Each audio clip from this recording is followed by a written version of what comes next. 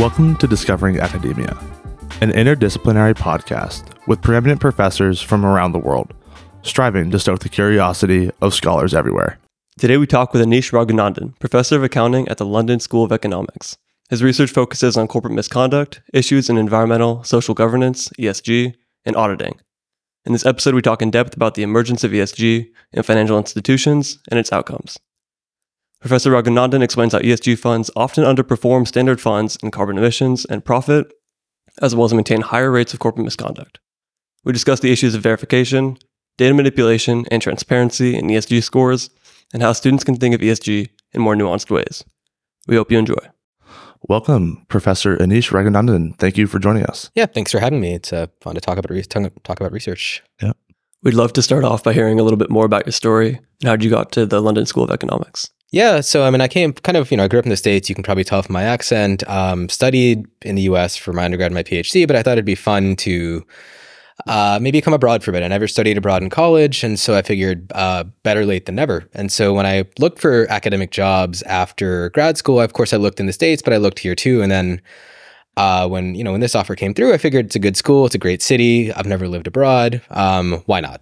Yeah. And it's a good department. It's one where I can sort of really have time to do the research I want, how I want it, when I want it, and with the resources and most importantly the time available to work on it. Mm-hmm. And so I figured it was a great place to be. Yeah. And then before we jump into what you actually do, could you give us a brief explanation of what is ESG and then how did it come about?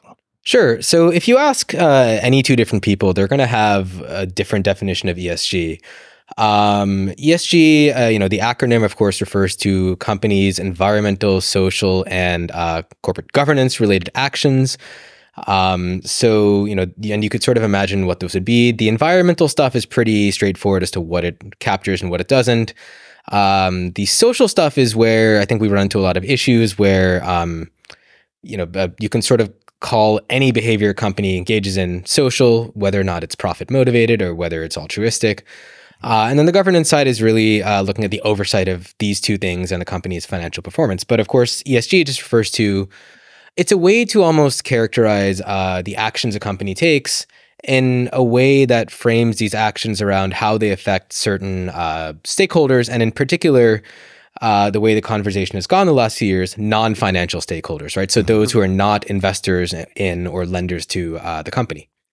Perfect. And can any fund be labeled an ESG fund? Yes, that's actually skipping a couple steps ahead. So basically, for context, I've done some work on ESG funds, which are basically investment products. So think like mutual funds, exchange traded funds that essentially pool people's money and claim that they're going to use that money to buy a stock portfolio of high ESG or maybe informally ethical or socially responsible companies. Typically, up until a couple of years ago, there was almost no oversight into whether the way funds marketed themselves actually matched the investment decisions that they made. Mm-hmm. And in fact, one of my papers that we might talk about more in the next few minutes or the course of today shows that these funds were taking people's money, charging higher fees on the grounds of promising to do the research on behalf of their clients for who was socially responsible and who wasn't, but then actually just turning around and buying stocks that had a higher rate of labor violations, a higher rate of EPA and OSHA sanctions, right? Essentially ones who seem to be treating these stakeholders in the firm worse. Now, of course, in the past couple of years, for the US audience, the Securities and Exchange Commission, or the SEC, has started to try to crack down on what you might informally call misleading marketing, right? So in that sense, to come back to your big picture question, can any mutual fund, for example, call itself ESG oriented? 5 years ago, I would have said probably yes. Now, it's too early to say for sure how much of a crackdown there'll be and how stringently these new laws on the books will be enforced.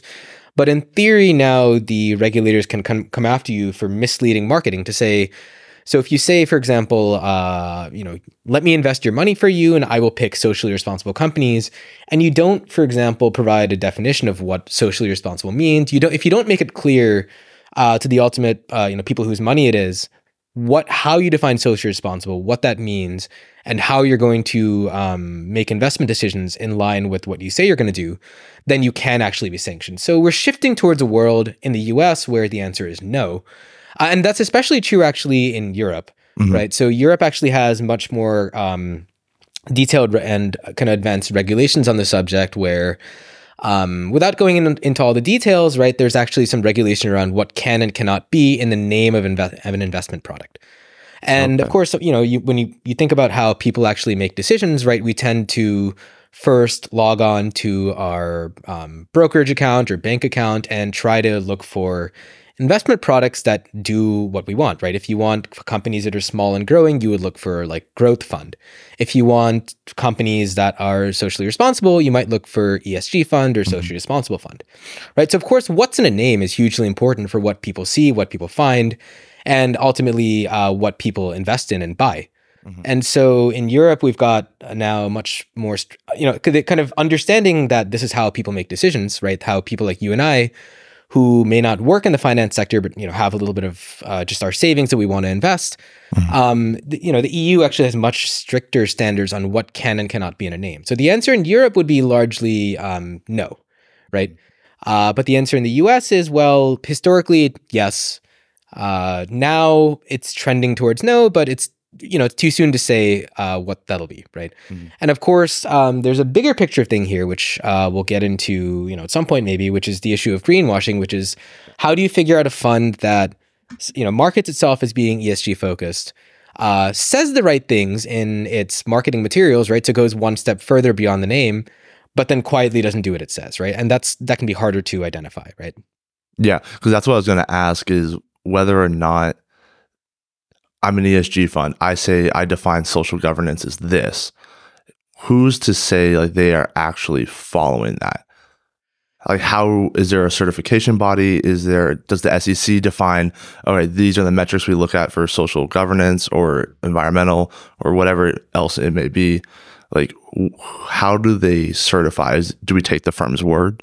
Yeah, so this is also where things get really tricky, right? So a good analogy here would be, how would you hold firms accountable for financial claims, in the past versus this new world of ESG claims, right? And typically in the past, it was pretty easy to figure out if a firm was doing what it said it did, right? Because you had kind of one universal metric, which we could agree on, dollars, to measure performance, right? And of course, you could argue whether or not we should be living in such a, singularly focused setting, but that's the reality of how things were. And so you could easily regulate, okay, if this thing, this affects profits, this affects revenues, you have to, be open about how you generate it. In this new world where we're taking into account non-financial performance, it's a bit trickier because what's material to one firm may not be material to another, right? And what really can make the affected stakeholders of a firm's actions better off is going to differ across industries or, maybe even within industries, but as a function of how densely populated the local area is, right? There's a lot of things where what matters is very contextual, right? So which leads itself to what I sometimes like to call a dimensionality problem, right? We have all these metrics, but it's not clear that the same metric matters the same across firms, right? So it's an issue of, well, if you require a certain quantity to be disclosed, right? If you say, okay, companies have to say how much they paid in bonuses, for example, to employees, to managers, right? So we can get a sense of pay gaps within a company. That might be really important in places like retail or places where there's a lot of employees who maybe don't have a lot of bargaining power. It's probably less important in financial services, right? So why, it doesn't really matter if Bank of America is disclosing that, given who works there and how they get paid and how much they get paid. Right? Or you think about even things like carbon emissions disclosures. These are important, and this is something that the SEC is actually starting to ask for. And you could imagine it being hugely important for if you wanted to, for example, figure out whether an oil company that claimed to be shifting its business model to be decarbonizing was actually doing this, right? It's less clear that we need to know Facebook's carbon emissions, right? In that they're a tech company, they don't really produce tangible goods, right? And so sure, maybe it's not bad to have the information, but maybe we want to know other things about Facebook, and it's more important that they put out these other things. Now, of course, the trade-off here is that if you don't standardize anything, right? If companies have complete discretion over the metrics they pick, they're going to cherry pick the ones that make them look the best, right? And so this is kind of the struggle in figuring out how to regulate the space, in the sense that different things matter, and different things are going to be more impactful on the communities and society that firms do. Right. And so what do you kind of mandate? And this is where you're starting to see guidelines, not regulations, but kind of guidelines that are not necessarily enforceable yet, on, okay, if you're in this industry, this is what's material. If you're in this industry, this is what's material. This is something that there's a body called the Sustainability Accounting Standards Board. And they've spent a lot of time thinking about this exact thing, right? What matters for who?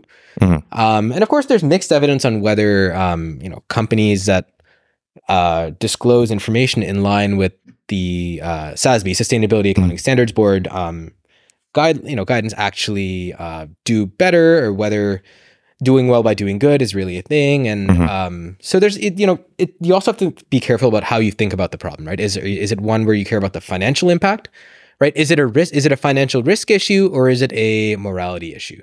Right? Neither is necessarily wrong, but it does frame what you should require. There's another thing here as well, which is that we've started to attract a lot of financial professionals and a lot of investors to this space.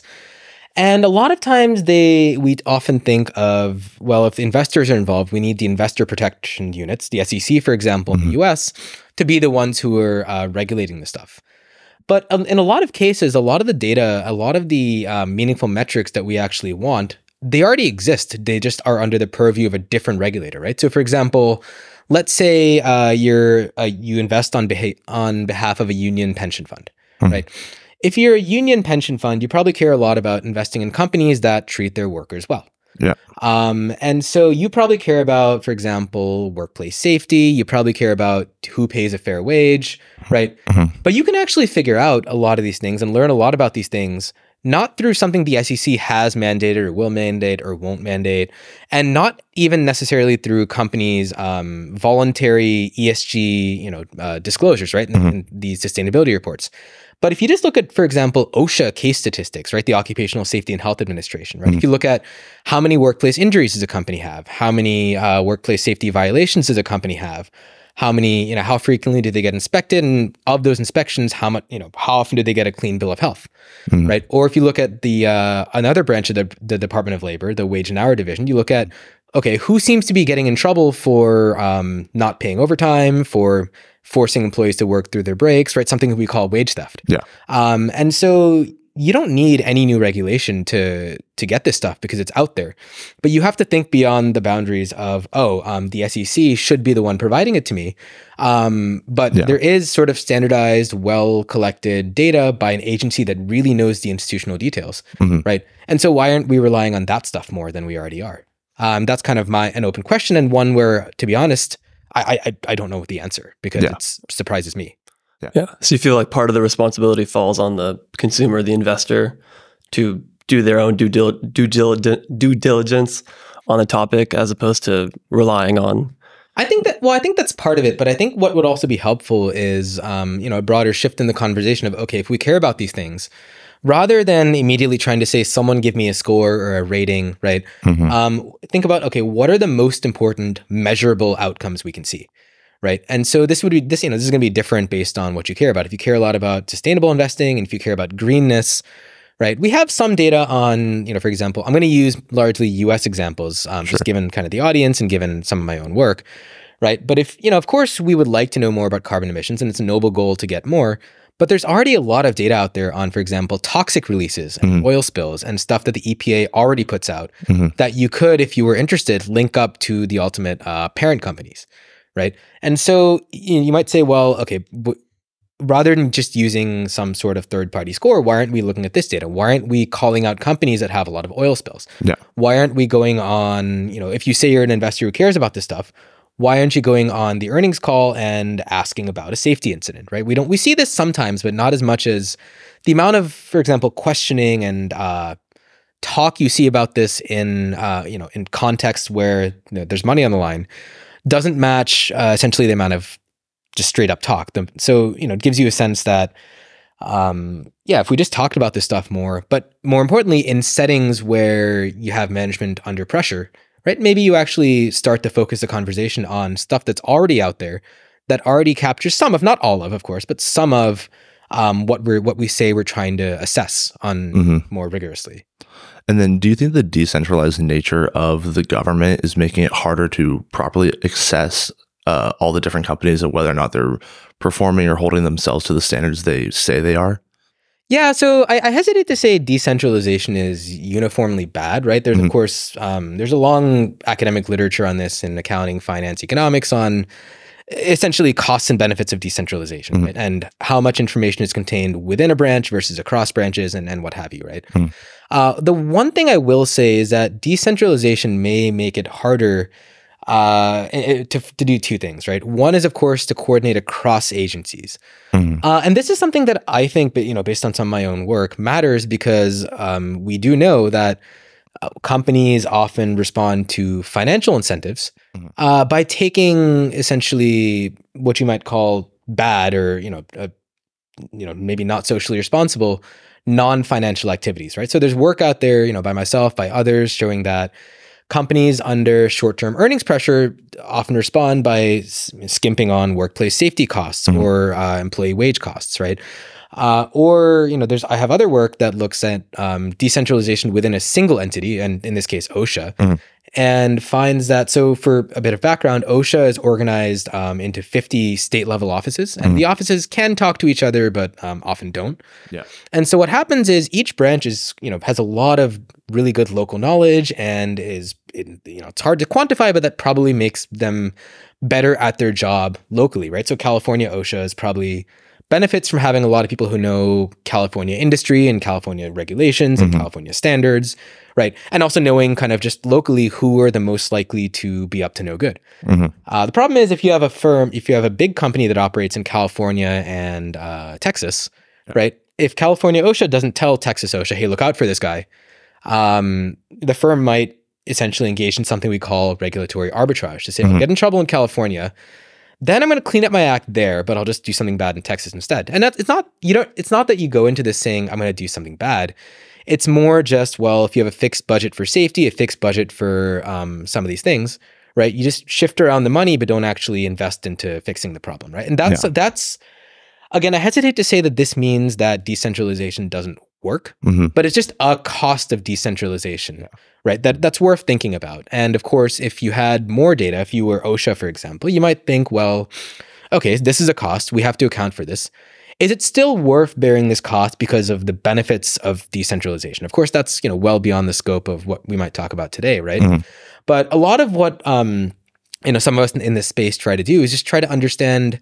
Maybe not so much on net is something good or bad, but trying to better identify what are some costs we hadn't thought of, what are some benefits we didn't realize, and how are, for example, corporate financial incentives related to corporate non-financial behavior. And that actually brings me back to a question you sort of asked super early on, but just how did you get into this stuff? Yeah. And I got into this whole ESG research space kind of by accident because I started from the point of being interested in how do companies' financial incentives affect their non-financial behavior? And then you start to think about, well, okay, so why are they doing this stuff? Is it purely financially motivated? Why do some companies, all companies face earnings pressure from time to time, or all companies face short-term investor pressure. So why do some companies react by, to put it bluntly, screwing over their employees and others resist the temptation? Yeah. And so that got me more into the space of, so on average, the financial incentives seem to shift behavior, but that's an average effect. But within that average effect, not everyone is the same, right? And what is it that could lead companies to behave differently? And of course, one thing leads to another.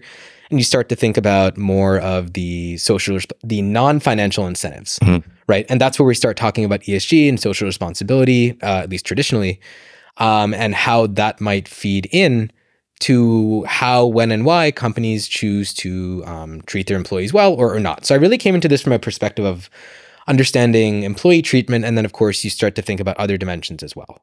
Yeah.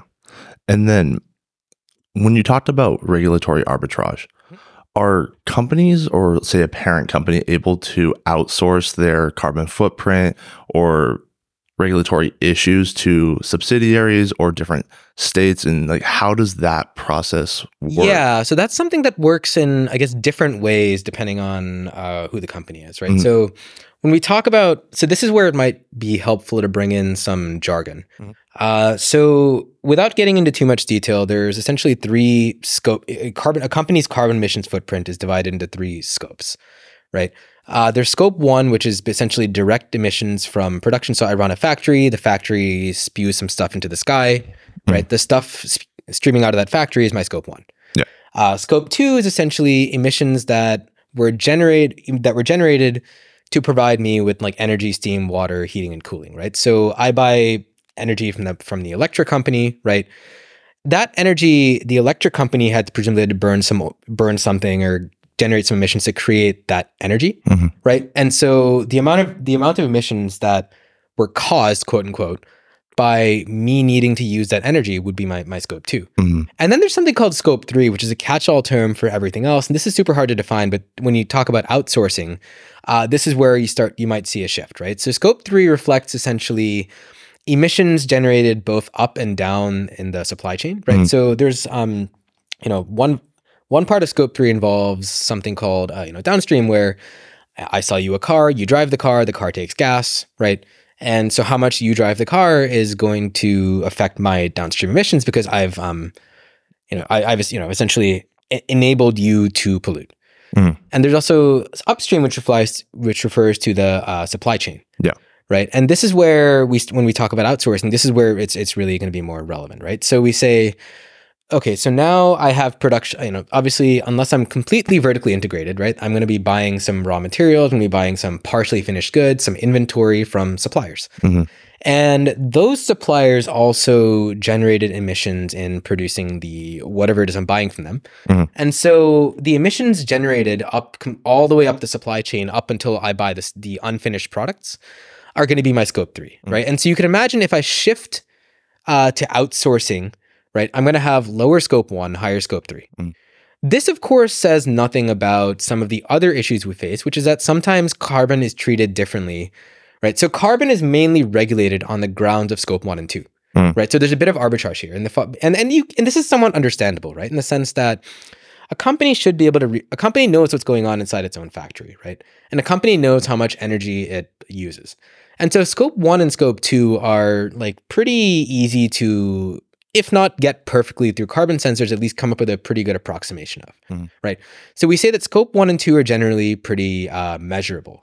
Scope three is much harder to measure because in order for me to measure scope three, if you guys are my suppliers, I need to know both what's happening in my factory, but also what's happening in your factory, right? And I don't have a legal right to force you to tell me that. And so scope three is often, subject to a lot of estimation issues, right? And this isn't anyone doing anything wrong. It's just companies trying their best with very limited information. And so scope three is often, for example, if you think about carbon taxes and carbon caps and what have you, right? Scope one and scope two are often subject to carbon regulation. Scope three almost never is. And even if you think about, for example, disclosure regulations, the UK has had a carbon disclosure mandate for large companies since 2013, right? But again, that's only scope one and scope two. Yeah. The US in the US, the SEC is talking about it, and it's maybe it'll pass, maybe it won't.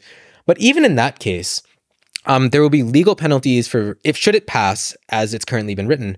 There's going to be legal penalties for misreporting or not reporting scope one and scope two, but not for scope three. They've created what's called a safe harbor provision on the grounds that it's really hard to estimate, right? So we shouldn't penalize companies for trying.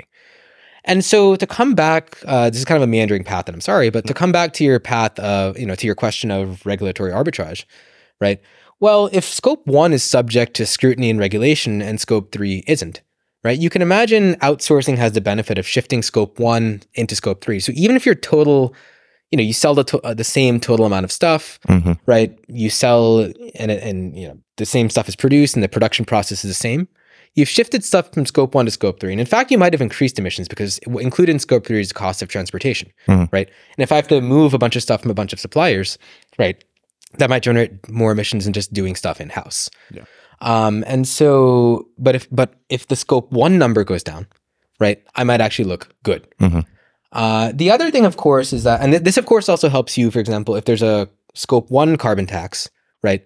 By outsourcing something and having someone else do it, right, you can avoid that tax, right? So there's a bit of a tax arbitrage angle as well, Yeah. right? And there's also, so pretty much unless and until scope 3 gets regulated, and this is something where, in theory, it's great. In practice, it's one of these things where it would just be, we're not close to that, Yeah. right? There will be these opportunities for what you might call outsourcing carbon emissions in order to make your footprint or your compliance with the regulations look better.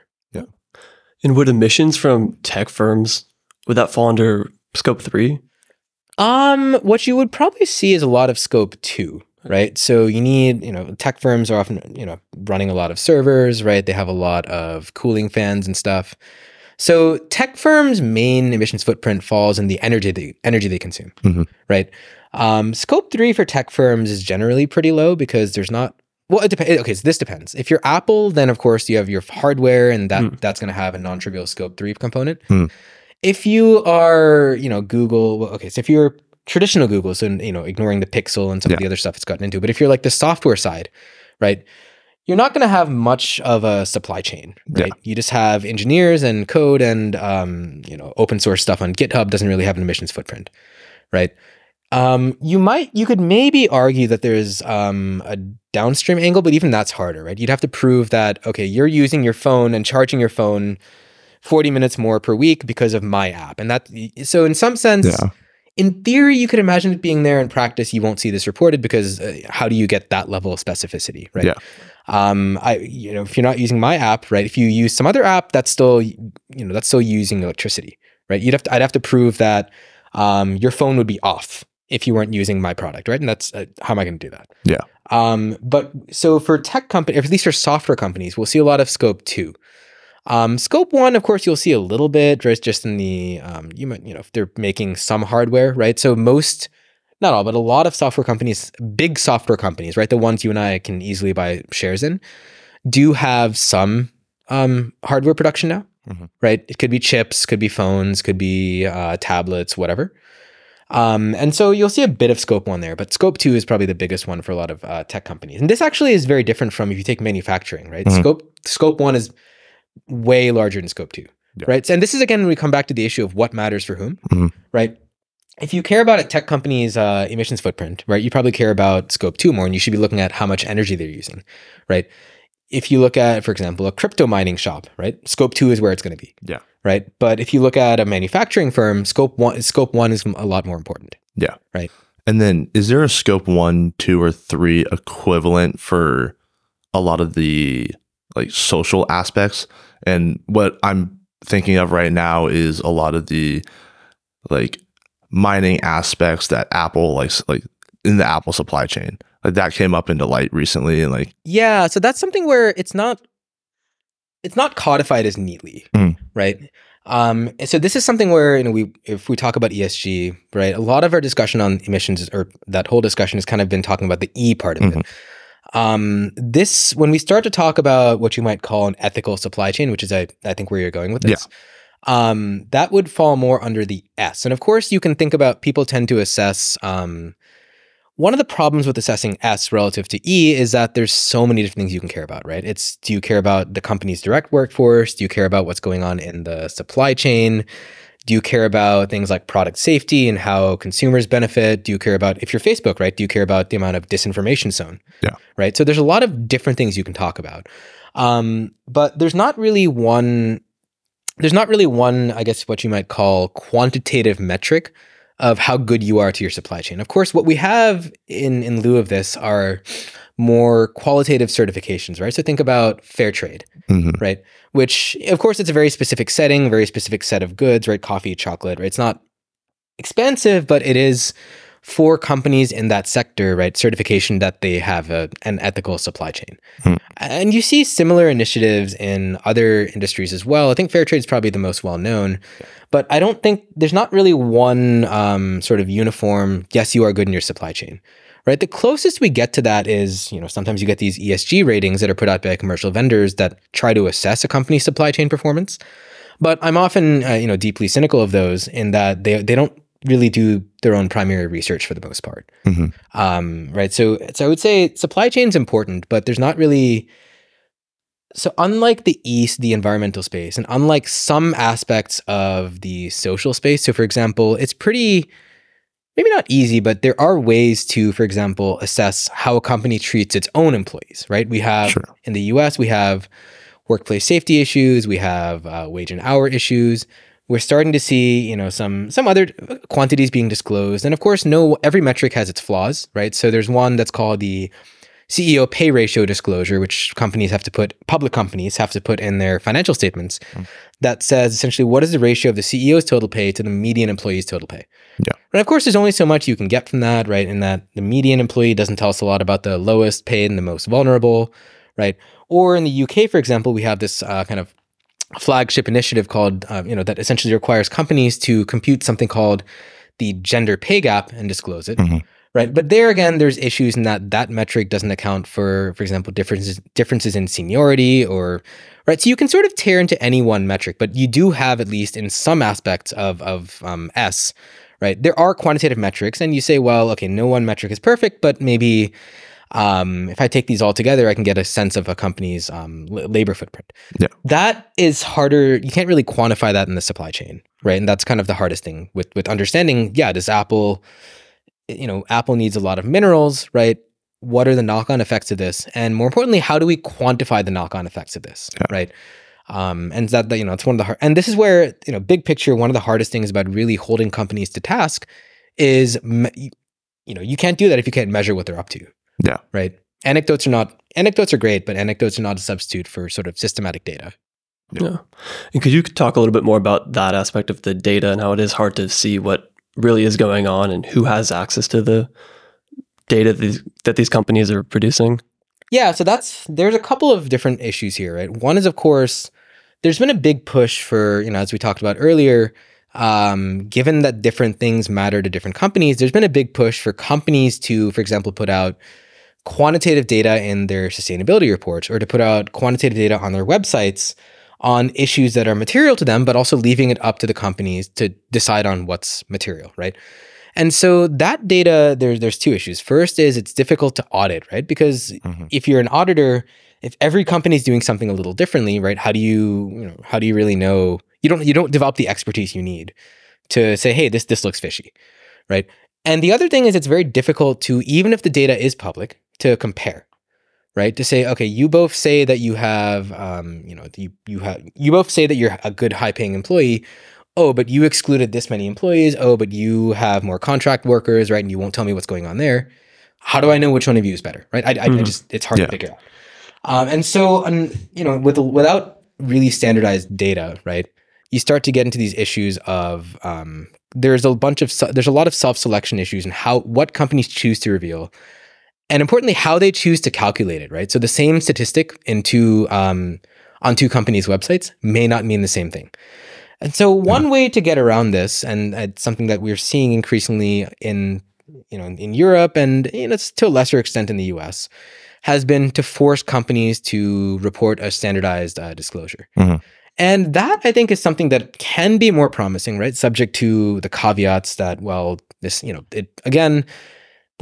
any metric will have its limitations, and the same thing may not be as important for one firm versus another.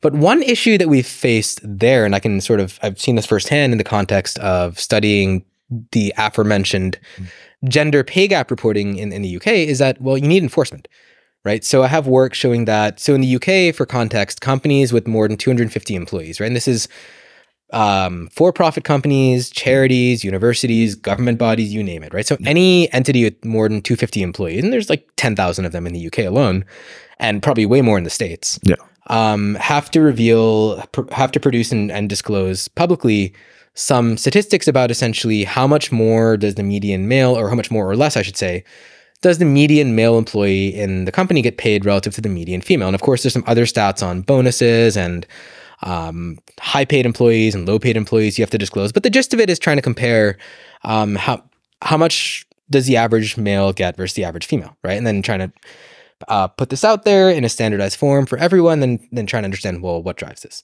Yeah. The problem is there's almost no evidence that the regulatory body in charge of overseeing this data has bothered to fact check anything, right? So 1 in 8 of the disclosures online is mathematically impossible. And I won't get into all the details of that, right? But basically the fact that companies disclose multiple different figures means that you can reconcile them against each other, right? I'll give you a super simple analog from the accounting setting, which is, let's say you had a company that said earnings are positive, but revenues are less than costs, right? I couldn't tell you which one of those is wrong, right? It could be any of the three, but something is obviously wrong. Yeah. And we have something similar going on in the setting where I have no private access to their data, but I can just look at this and say, hey, look, I can't tell you which one is wrong, but one of these numbers is wrong. Yeah. And this is just sitting there on the website.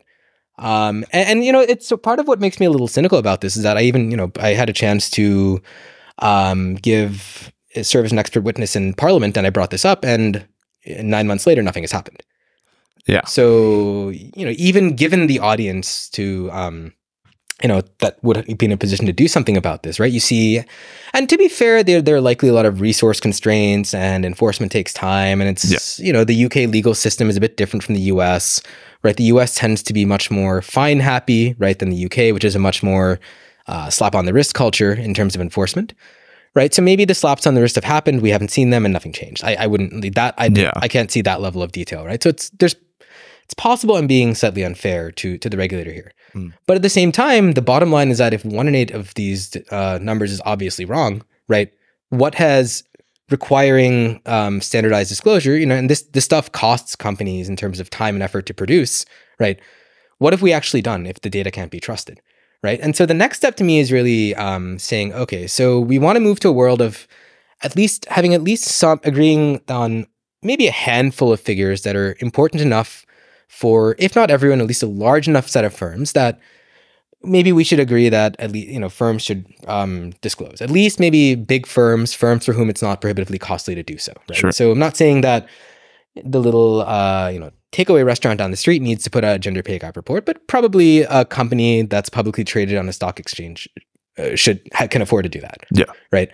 But the next step is saying, okay, well, if we say this is the solution to cherry picking and to companies systematically trying to make themselves look good, then we have to actually make it the solution. The way to do that is to enforce misreporting, right? Because if you're not enforcing misreporting, right, you're basically back to a world of companies releasing whatever they think makes them look best, as opposed to a world where companies release truthfully and we decide for ourselves. Yeah. Right. So it makes it hard on the consumers of this data, whether it's employees who want to figure out maybe who care about the fairness of their potential employers, or it's investors who maybe actually want to put their money where their mouth is in terms of whatever social responsibility statements they make, right?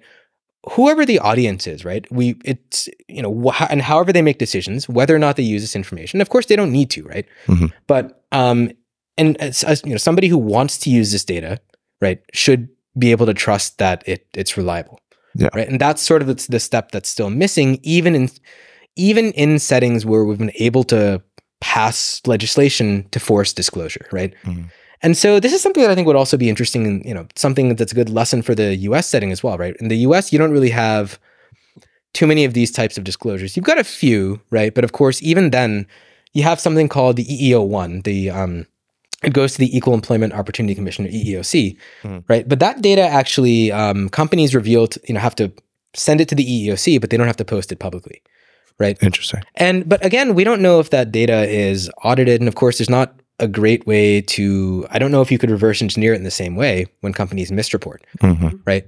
But if the EEOC wants to take the next step and it's eventually require that to be public, right? To say, hey, look, you want to go find out which firms are committed to diversity, which firms are committed to pay equity, which firms just pay better, full stop, right? You want to be able to trust that data to know to be able to say, hey, look, to use it. And that's where, if this actually comes into place, right? If we see a larger role for these forms and disclosures companies have to file, right? We also need to make sure that they're trustworthy, and that's kind of the next step in getting ESG data to a better place. Yeah. Right.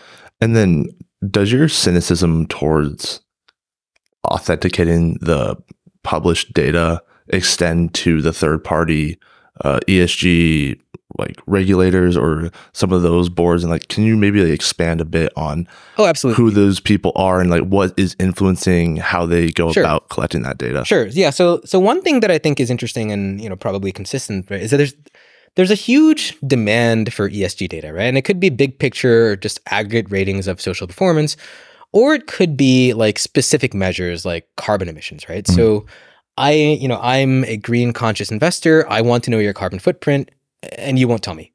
What do I do, right? And the answer that such investors and other practitioners have turned to is to say, okay, well, I care about this, or at least I want to say that I care about it, mm-hmm. right? But you won't give me data, right? I have no legal way to compel you to give me data, so I'm stuck. What do we do?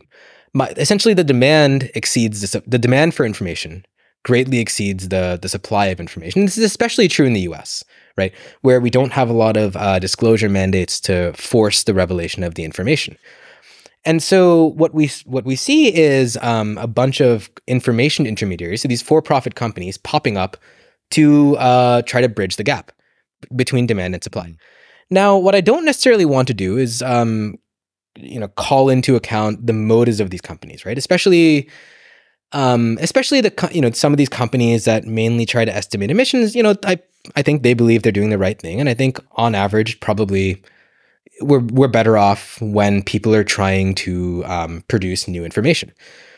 But with that said, we see that, and I'll cite one example in the context of carbon emissions here, right? When estimated data, when essentially data that is estimated by these intermediaries because companies aren't disclosing, right? When this data doesn't perfectly kind of map onto, how do I say this? When the patterns in this data don't necessarily match the aggregate patterns in sort of the actual data for companies that do disclose and that do reveal information, we start to get into some issues. We start to induce measurement error, right? And in the context, I'll give you an example that I think is particularly problematic in the context of carbon emissions, right? So I talked about how there's a lot more demand for corporate emissions data than there is supply of emissions information, right? So you have vendors, and I won't name any specifically here, that try to estimate this carbon emissions footprint for each company that won't reveal its own. Mm-hmm. Now, in theory, this is good, right? But in practice, what happens if a company is not revealing its information? Well, it's harder to say, okay, well, based on your business model, right? I think you two are in the same industry, but I think you're more efficient than he is. Mm-hmm. Right? If neither of you is going to tell me that much about, your production process, how can I say that? And so what we see is a lot of reliance on industry averages, right? So what we see is that estimated figures tend to bunch much more around industry averages. Whereas if you look at figures that firms actually disclose, right, they're more all over the place. Mm-hmm. Right? You can really identify who are the best and worst within an industry, right? In terms of who's more efficient. So you and I are both auto manufacturers, but I figured out how to use much less energy, right? Or I figured out how to make my production process greener, mm-hmm. right? If we both disclose our emissions figures, that will be clear. My efficiency will be clear, right? If we don't disclose, right, then all that the data vendor knows is that we make cars. They might know something about the size of cars, the make and model, and what have you, but they're probably going to estimate pretty similar emissions figures for us, right? And more importantly, they're going to estimate those emissions figures as a function of essentially financial performance. How many cars do I make? How much do I sell, right? What's my, how much inventory do I take in, right? And so what you see is when an estimate of a non-financial metric tends to rely on financial metrics, right? Then what you have is a close correlation between the underlying financial metrics and this estimated non-financial metric. And this is an issue because let's say that you ask, do investors care about carbon emissions, right?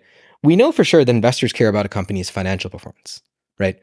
And so if we use the real emissions data, which is based on companies actually measuring their output, right? You actually find that there's no correlation between, for example, stock returns and companies' carbon footprint. If you use the estimated data, right, which is largely a function of financial metrics, right? So the estimate is basically just a transformed financial figure, right? You do see a correlation, right? And this is problematic because if you want to say, well, do investors care, right?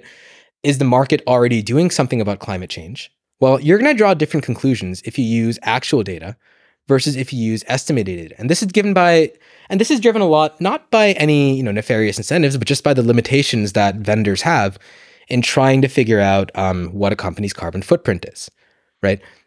And so you have a lot of these issues where it may matter more in some settings than others, right? But especially in the case of of carbon emissions, right? It's really important in the sense that, especially in the US, we tend to say, well, here's a problem.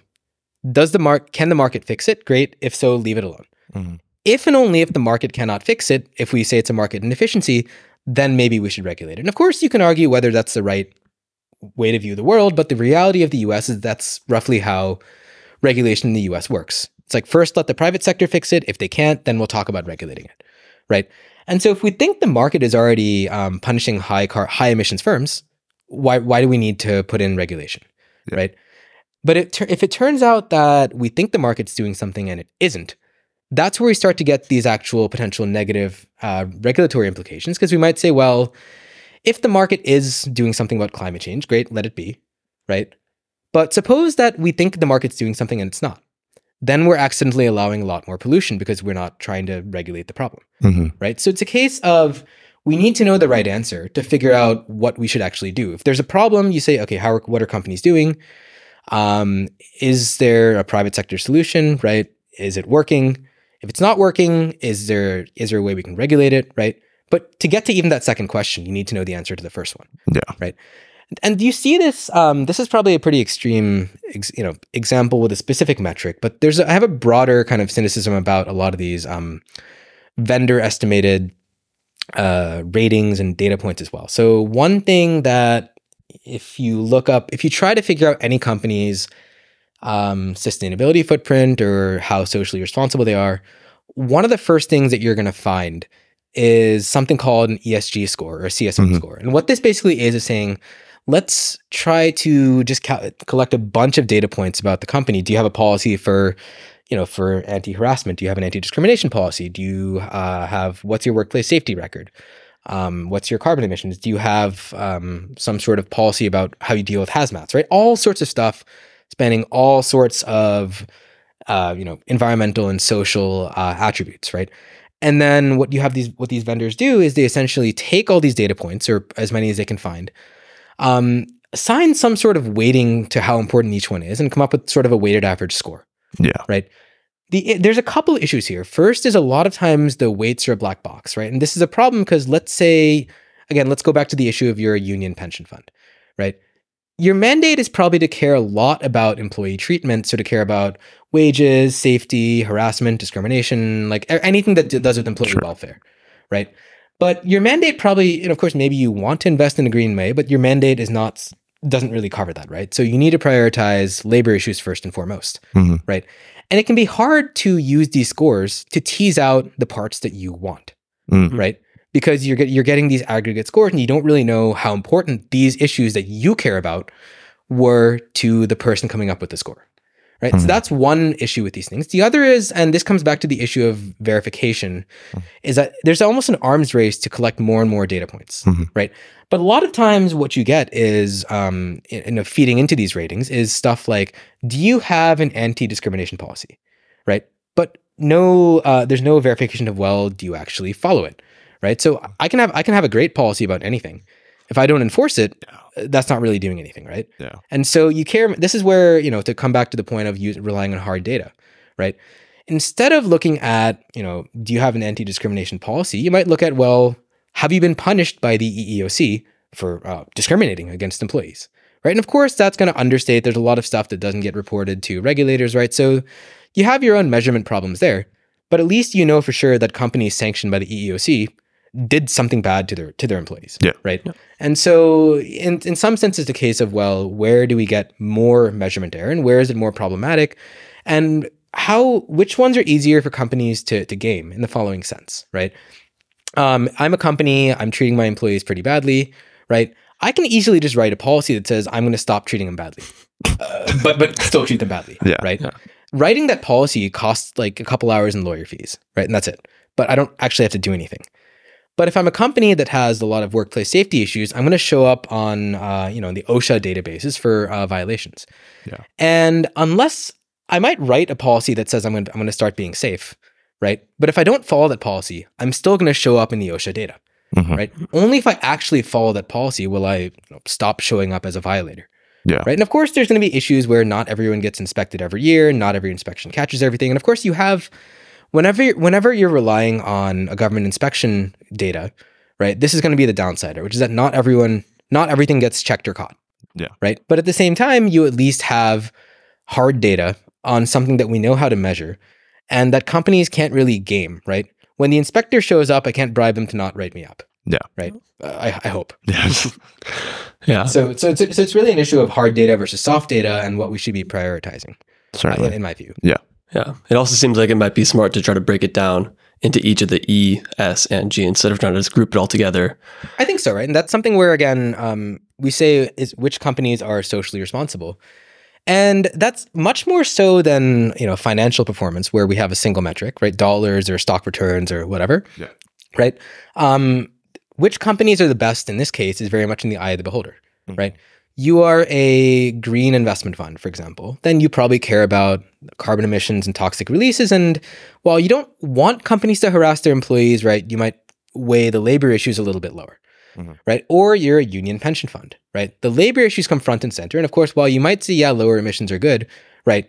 That's going to be a bit less first order for you given your mandate, right? Than labor issues, right? And so given the dimensionality problems in play here, right? Virtue is much more in the eye of the beholder for investors than it would be when we talk about financial performance. And this is where breaking things down a bit helps, right? So, you're a fund, you're an investor, maybe just you as an individual investor, right? You're really passionate about a certain cause, right? It helps to understand which companies align with that cause. You care about one thing, you don't care about these other things quite as much, right? And it would be nice if you could find a company or set of companies or portfolio that you said, yeah, that aligns with my personal values, whatever they may be, right? Or I think I think two things are great, but I think this is a deal breaker for me and this isn't, right? How do you find a company or a set of companies to invest in, right? Or to even to work for, right? Yeah. This goes beyond just investing. This goes into, well, do you want to work for a company that you think is doing bad for the world, right? Some people say, yes, I need the paycheck. Some people say, no, I'm willing to make a personal financial sacrifice to not do that. Sure. Right. Whatever your choice is, you should be able to make that choice. Yeah. Right. And this is where it helps to know, okay, what are they doing? Do I care about this?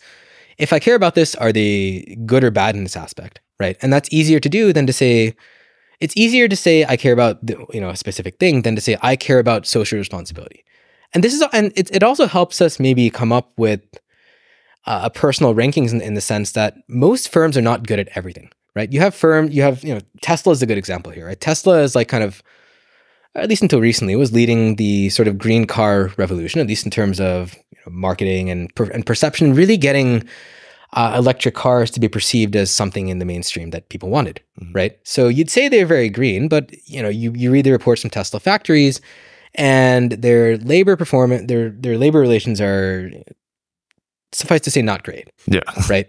So do you invest in Tesla? Well, it depends on whether you think the latter is a deal breaker or whether you think what Tesla has done to bring green cars into the forefront and make them mainstream, it justifies the investment. Right? And of course, this is setting aside the financial performance and Elon Musk for a second. Sure. Right.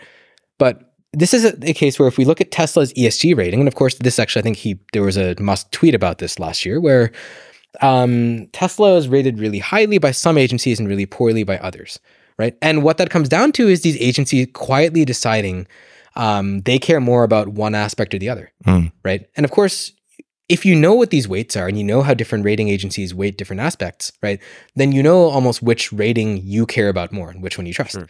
But that takes a lot of work, right? And agencies aren't necessarily forthcoming about this because they all want you to think they do the best job in capturing a company's overall footprint. Right?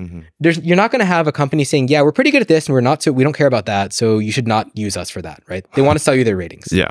Right?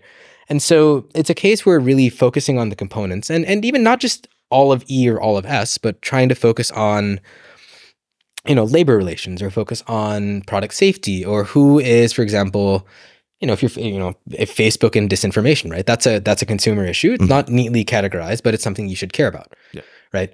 And so trying to drill down and focus on the things that you care about, you think are important, right, requires some degree of disaggregation, and also disaggregation of data in a way that is easily consumable to those of us who don't make a living trying to understand these things. Definitely. Right. And then as we kind of wrap up here, what are your thoughts moving forward with the future of ESG, and how do we get proper standardization, transparency, better data? Like, where do you want to see this area going? Yeah, so this is one where it's going to be complicated, at least in the US, by how politicized it's gotten, right? Sure. And so to me, a lot of the future of ESG is actually moving away from the term ESG and really talking about, well, okay, we've started to talk about stakeholders, and we've started to have a conversation on needing to treat stakeholders well. So a lot of it is saying, okay, who are the stakeholders that we have perhaps been ignoring or underweighting, right? And how do we, for example, make sure they get their due keep? How do we make sure that they get treated fairly? And a lot of this really comes down to, a lot of ESG and a lot of the financial discussion around ESG, right, really centers on this notion that companies should internalize their externalities, right? Where we say, okay, well, companies, for example, a lot of companies have high carbon emissions, and they decide this is a good strategy because they're not being taxed on it to the extent that would force them to go green a lot faster, right? Or, you look at Walmart, who has employees who basically work full time and then get food stamps, right? Yeah. And that comes from, again, Walmart saying, well, yeah, I don't have to pay you as well because you can also just go apply for SNAP, right? And if you essentially forced Walmart to pay a living wage, or whatever it may be, right? I don't want to get into debates on specific things, right? But if you essentially said, okay, here is how much Walmart paying employees poorly costs the government, right? How do we recoup that? How do we force Walmart to pay for this externality, right? You might have a different conversation, but these conversations are going to be different for every environmental or social issue that we think is worth fixing. And of course, not everyone may think the same issues are, first of all, problems or need to be fixed, right? And of course, this aligns a lot with worldviews, political views, what have you, right? But it's easier to, I think, tackle specific issues, right? If you can first say, here's the issue, here's what it costs, right? Here is the externality it's not getting internalized in this context. How do you internalize it, right? And that requires some degree of disaggregation, right? Because it's hard to really say, well, here's the total externality of your ESG performance, right? That's just, it's going to be an estimate. No one's going to believe it. And there's going to be fights, even more than there currently are. Yeah, certainly. Right? So that's kind of my take on that. Makes sense. Yeah. Well, thank you for your time today. It's been wonderful. Thank you. To continue your learning, go to our website, discoveringacademia.com. There, you will find the show notes, resources mentioned, ways to get involved, and much more pertaining to each professor. If you enjoyed today's episode, please subscribe, leave a review, and join our newsletter to stay up to date. Until next time.